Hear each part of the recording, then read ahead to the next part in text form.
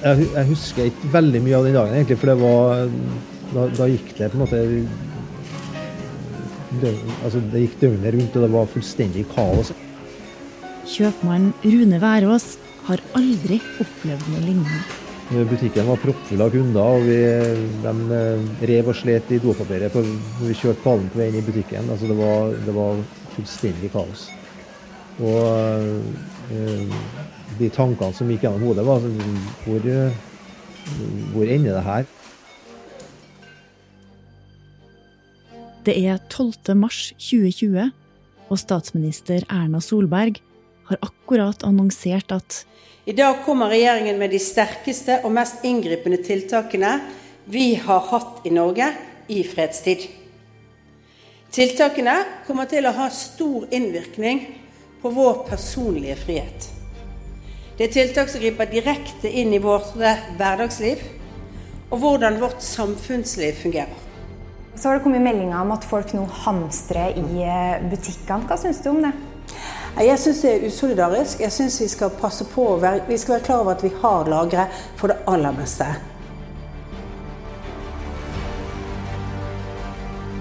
Du hører på podcasten Da alt stansa.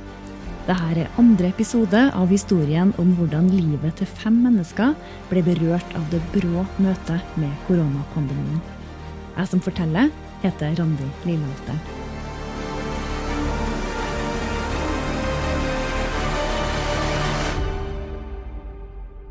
Når den der pressekonferansen kom, der de hadde besluttet at skole og barnehager skulle stenges, og høyskoler og universitet og frisører og alt som har med liksom, nærkontakt med folk, så fikk jeg helt gåsehud. Jeg hadde jo aldri tenkt at en sånn situasjon kan vi havne i. Sykepleier Katrine Skjøttem er på jobb på St. Olavs hospital.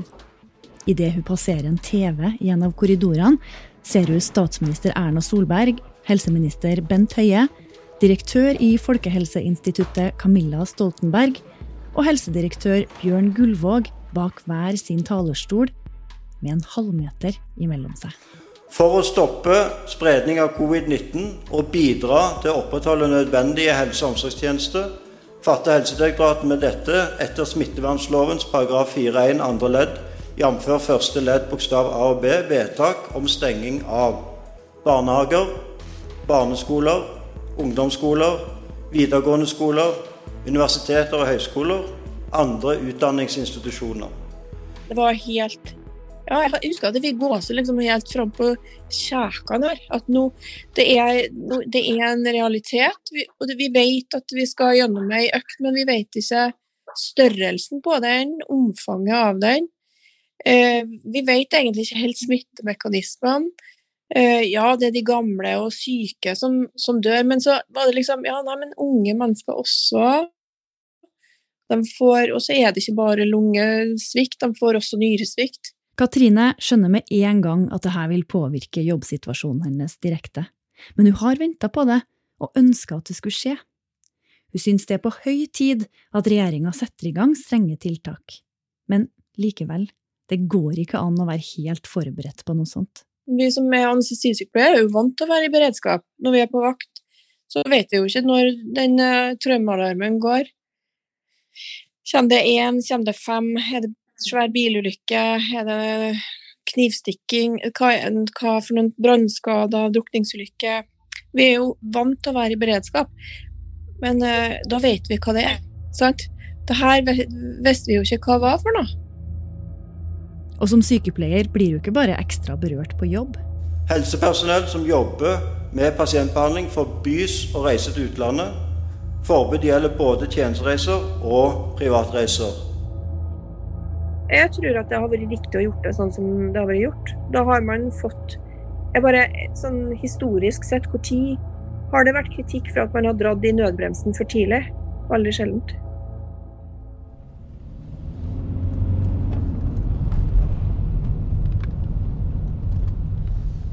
Marianne Danielsen sitter i bilen på vei fra jobb. Tanken på hva hun skal gjøre med engasjert byrå, der hun eier og daglig leder, har svirret rundt i hodet hennes i flere dager.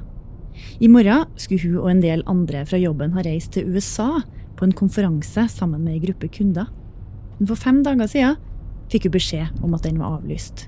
Til alt overmål så tenkte jeg, ok, hvis jeg ikke kan dra på den konferansen der da, jeg har jo satt av den uka, kanskje jeg skal dra til en venninne i Boston? Og bare det å tenke det, liksom.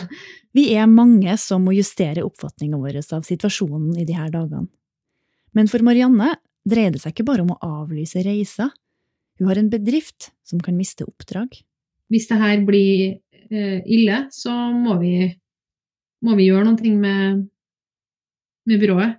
Og så forberedte jeg faktisk folkene mine på at den mandagen den 9. så forberedte jeg folkene mine på at vi må ta et møte den fredagen for å diskutere situasjonen.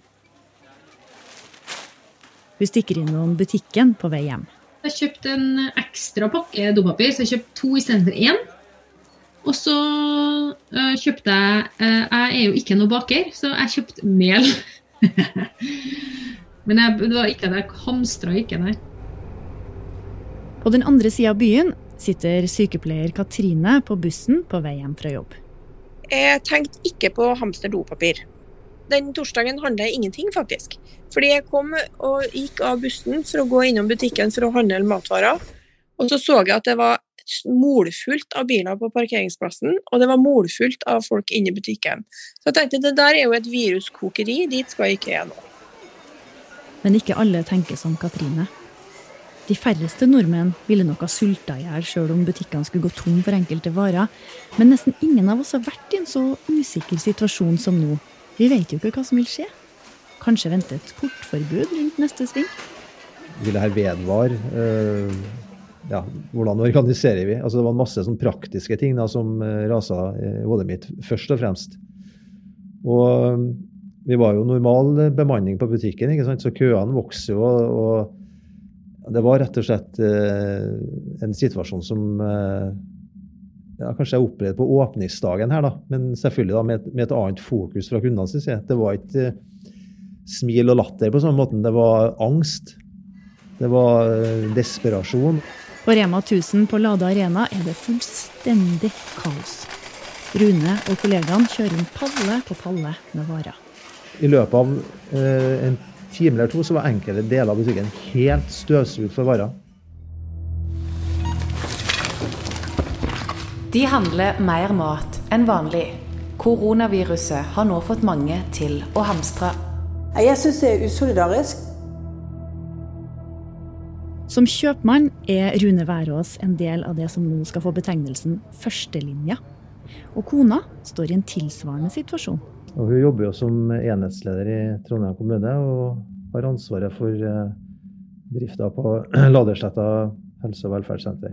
Så hun er også i en situasjon og en bransje da, som er ganske eksponert akkurat nå.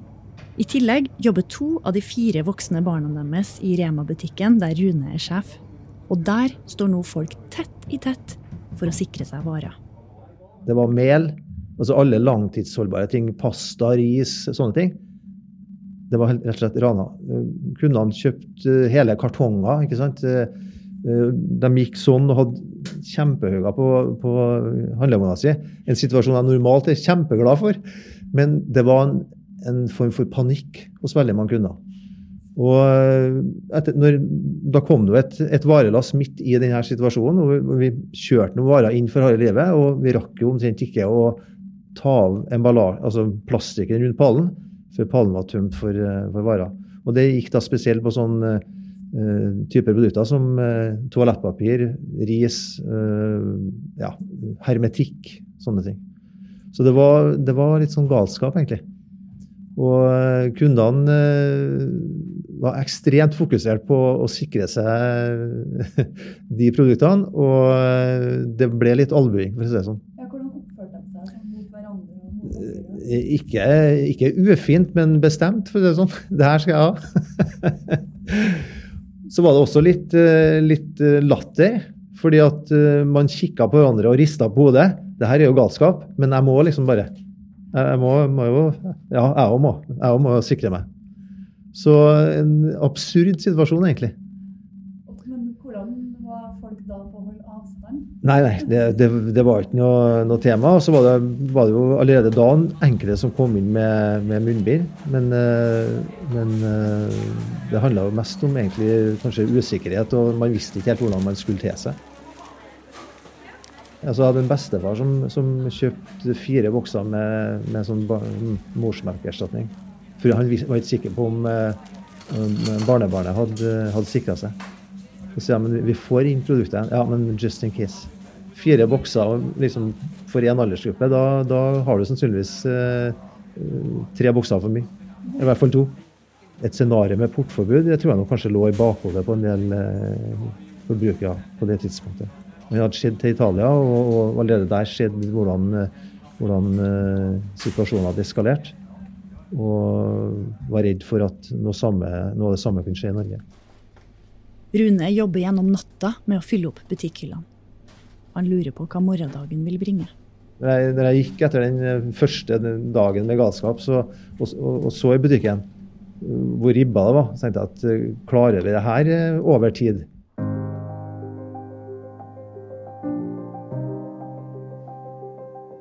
Det har blitt 13. mars, fredag den 13. På kaféen Sellandrå det ingenting som minner om at Norge står i den mest akutte unntakstilstanden siden krigen. Kaféer og restauranter som kan opprettholde mer enn 1 meters avstand mellom gjestene, har fremdeles lov til å holde åpent. På fredag så hadde vi fortsatt tilnærmet normal omsetning. Kristina Christensen forbereder seg likevel på å ta grep. Hun kan ikke se for seg at de ikke skal bli berørt. På delikatessebutikken Alma Mater må de i alle fall forberede seg på en nedgang i omsetningen, regner vi med. Der har de allerede slitt med inntjeningen i stund på grunn av valutasituasjonen. Selvfølgelig har vi jo justert prisene litt siden da, men når vi startet med Mater så var jo en euro kostet 8 kroner, og nå var den jo på sitt dyreste oppe i over 13 her, så nå har vi gått ned litt igjen nå. Men den har jo ligget på litt over 10 den siste tida, da, og så vi får jo plutselig en god del dyre regninger og dårligere marginer.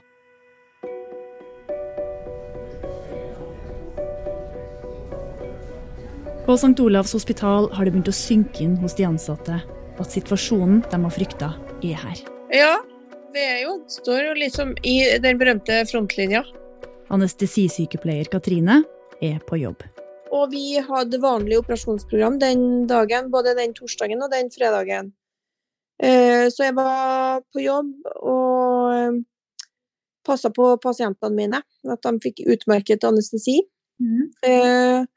Og jeg kjente på en måte veldig på et alvor, og at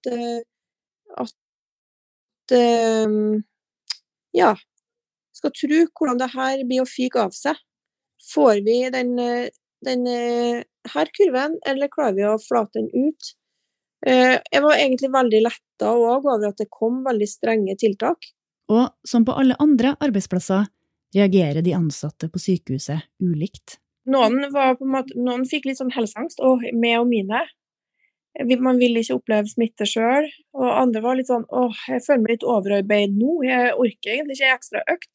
Men så det liksom, så kommer man frem til at det her jobben vår, det her vi forholder oss til smittepasienter hele tiden, gulfrakk og munnbind og hette og handsker ikke ukjent for oss, altså. Det forholder vi oss til stadig vekk. Basale smittevernrutiner holder vi på med hele tiden. Luftsmitte litt annerledes, altså.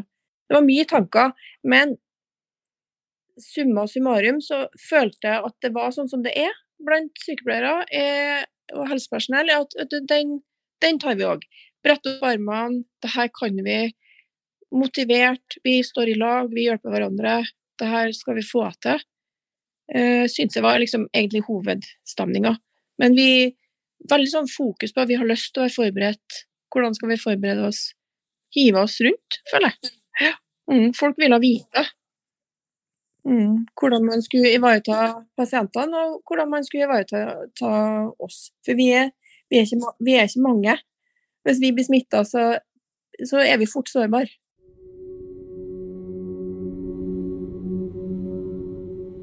Lørdag 14. mars er det plutselig ingen gjester på Sellandrå.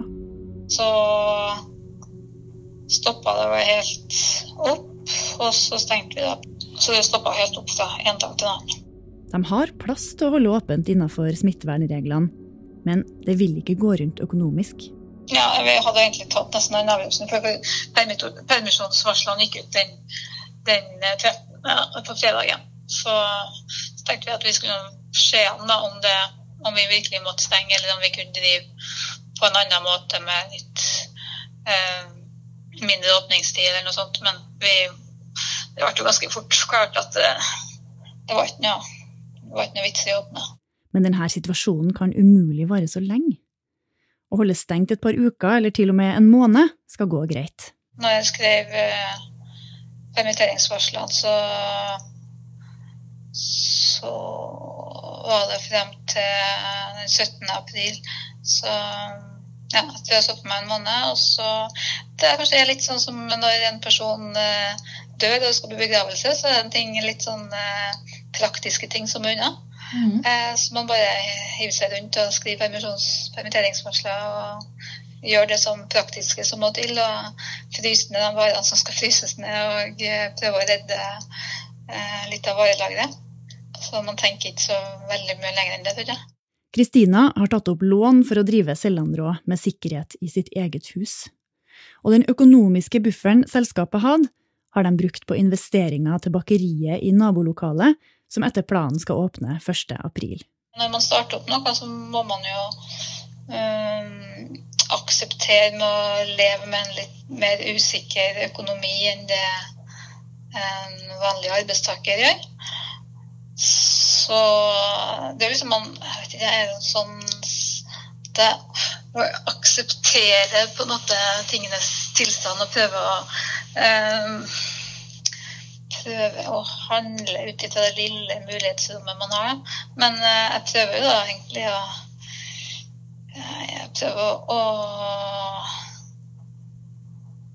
å spare litt på kreftene, tenker jeg. Prøver å ikke tenke ok, det her kan ikke jeg gjøre noe med, så det er ikke noe vits at jeg må bare se meg om og se meg etter oppgaver jeg kan gjøre noe med.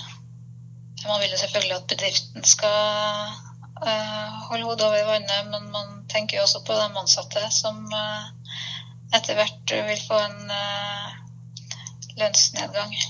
At man har lyst til å få det i gang så fort som mulig. Marianne Danielsen sitter i sofaen med iPaden i fanget. Hun har ikke følt på noe behov for å hamstre, men nå dukker det opp tilbud om å bestille varer fra lokale matprodusenter på nett. Bondens marked er jo ikke noe mer. Altså nå har de jo laget sånn at du kan hente på forskjellige parkeringsplasser rundt i byen, og så på tirsdag kan du hente på Dragvoll. Og jeg har bestilt så jækla mye greier. Det har jeg aldri gjort før. Det er sånn kjøtt og saft og ost og laks og brød og jeg vet ikke hva. Så det gjør jo noe. Og jeg har bestilt løk. Altså blomsterløk og asparges. Altså jeg har gjort veldig mye rare ting som jeg vanligvis ikke gjør da. Hvorfor det, tror du? Trenger prosjekter, vil støtte opp om det her lokale næringslivet, da. Det er jo en ting. De her småprodusentene. Jeg har jo til og med bestilt meg øl som skal være levert på døra, liksom. Nei, jeg tror det også kanskje litt tidsfordriv, da, ja. Så det er ikke sånn at når du har bestilt deg asparges, så er det for at du tenker at du skal brødfø familien hvis at det... Nei.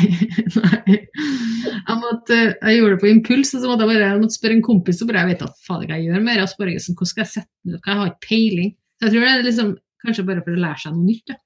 Marianne er nå 50% permittert, akkurat som de 7 andre ansatte i engasjert byrå.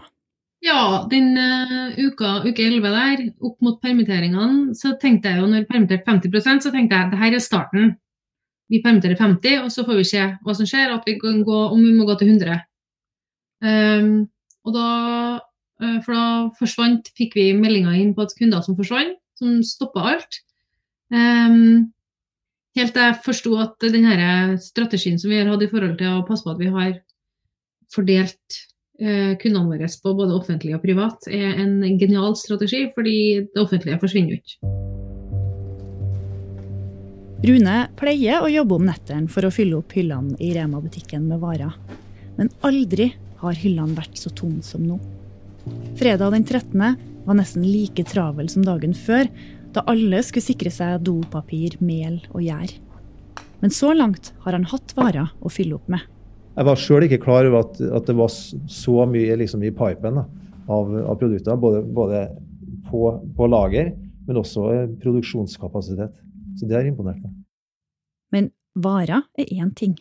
Han må også ha ansatte som kan hjelpe han med å selge varene. Det jeg egentlig så for meg litt i starten var at nå ryr sykmeldingene inn. Fordi man er redd. Man har små eller store symptomer. Men kanskje mest at man er redd og usikker.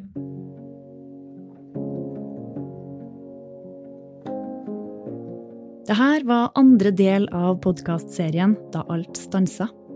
Den er laget av Guro Kulseth Merakerås og meg, Randi Lillehalteren. Serien er produsert av Historiebruket for Adresseavisen, og redaktør er Kirsti Husby. Og vi har også fått støtte fra Fritt Ord. Følg Ellen Loxley og de andre videre i neste episode. Jeg hadde ikke noe å stå opp til om morgenen.